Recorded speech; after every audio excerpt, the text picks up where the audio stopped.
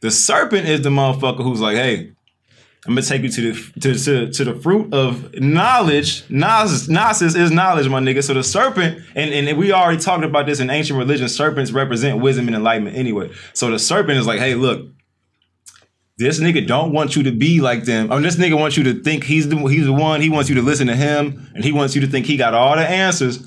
Why?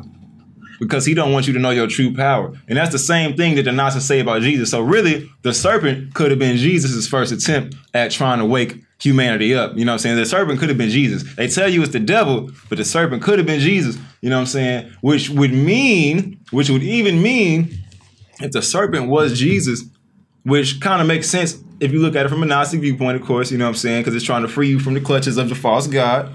That means when Jesus Christ incarnated again into the New Testament, Jesus who was walking around and got nailed to the Christ, that was already the second coming.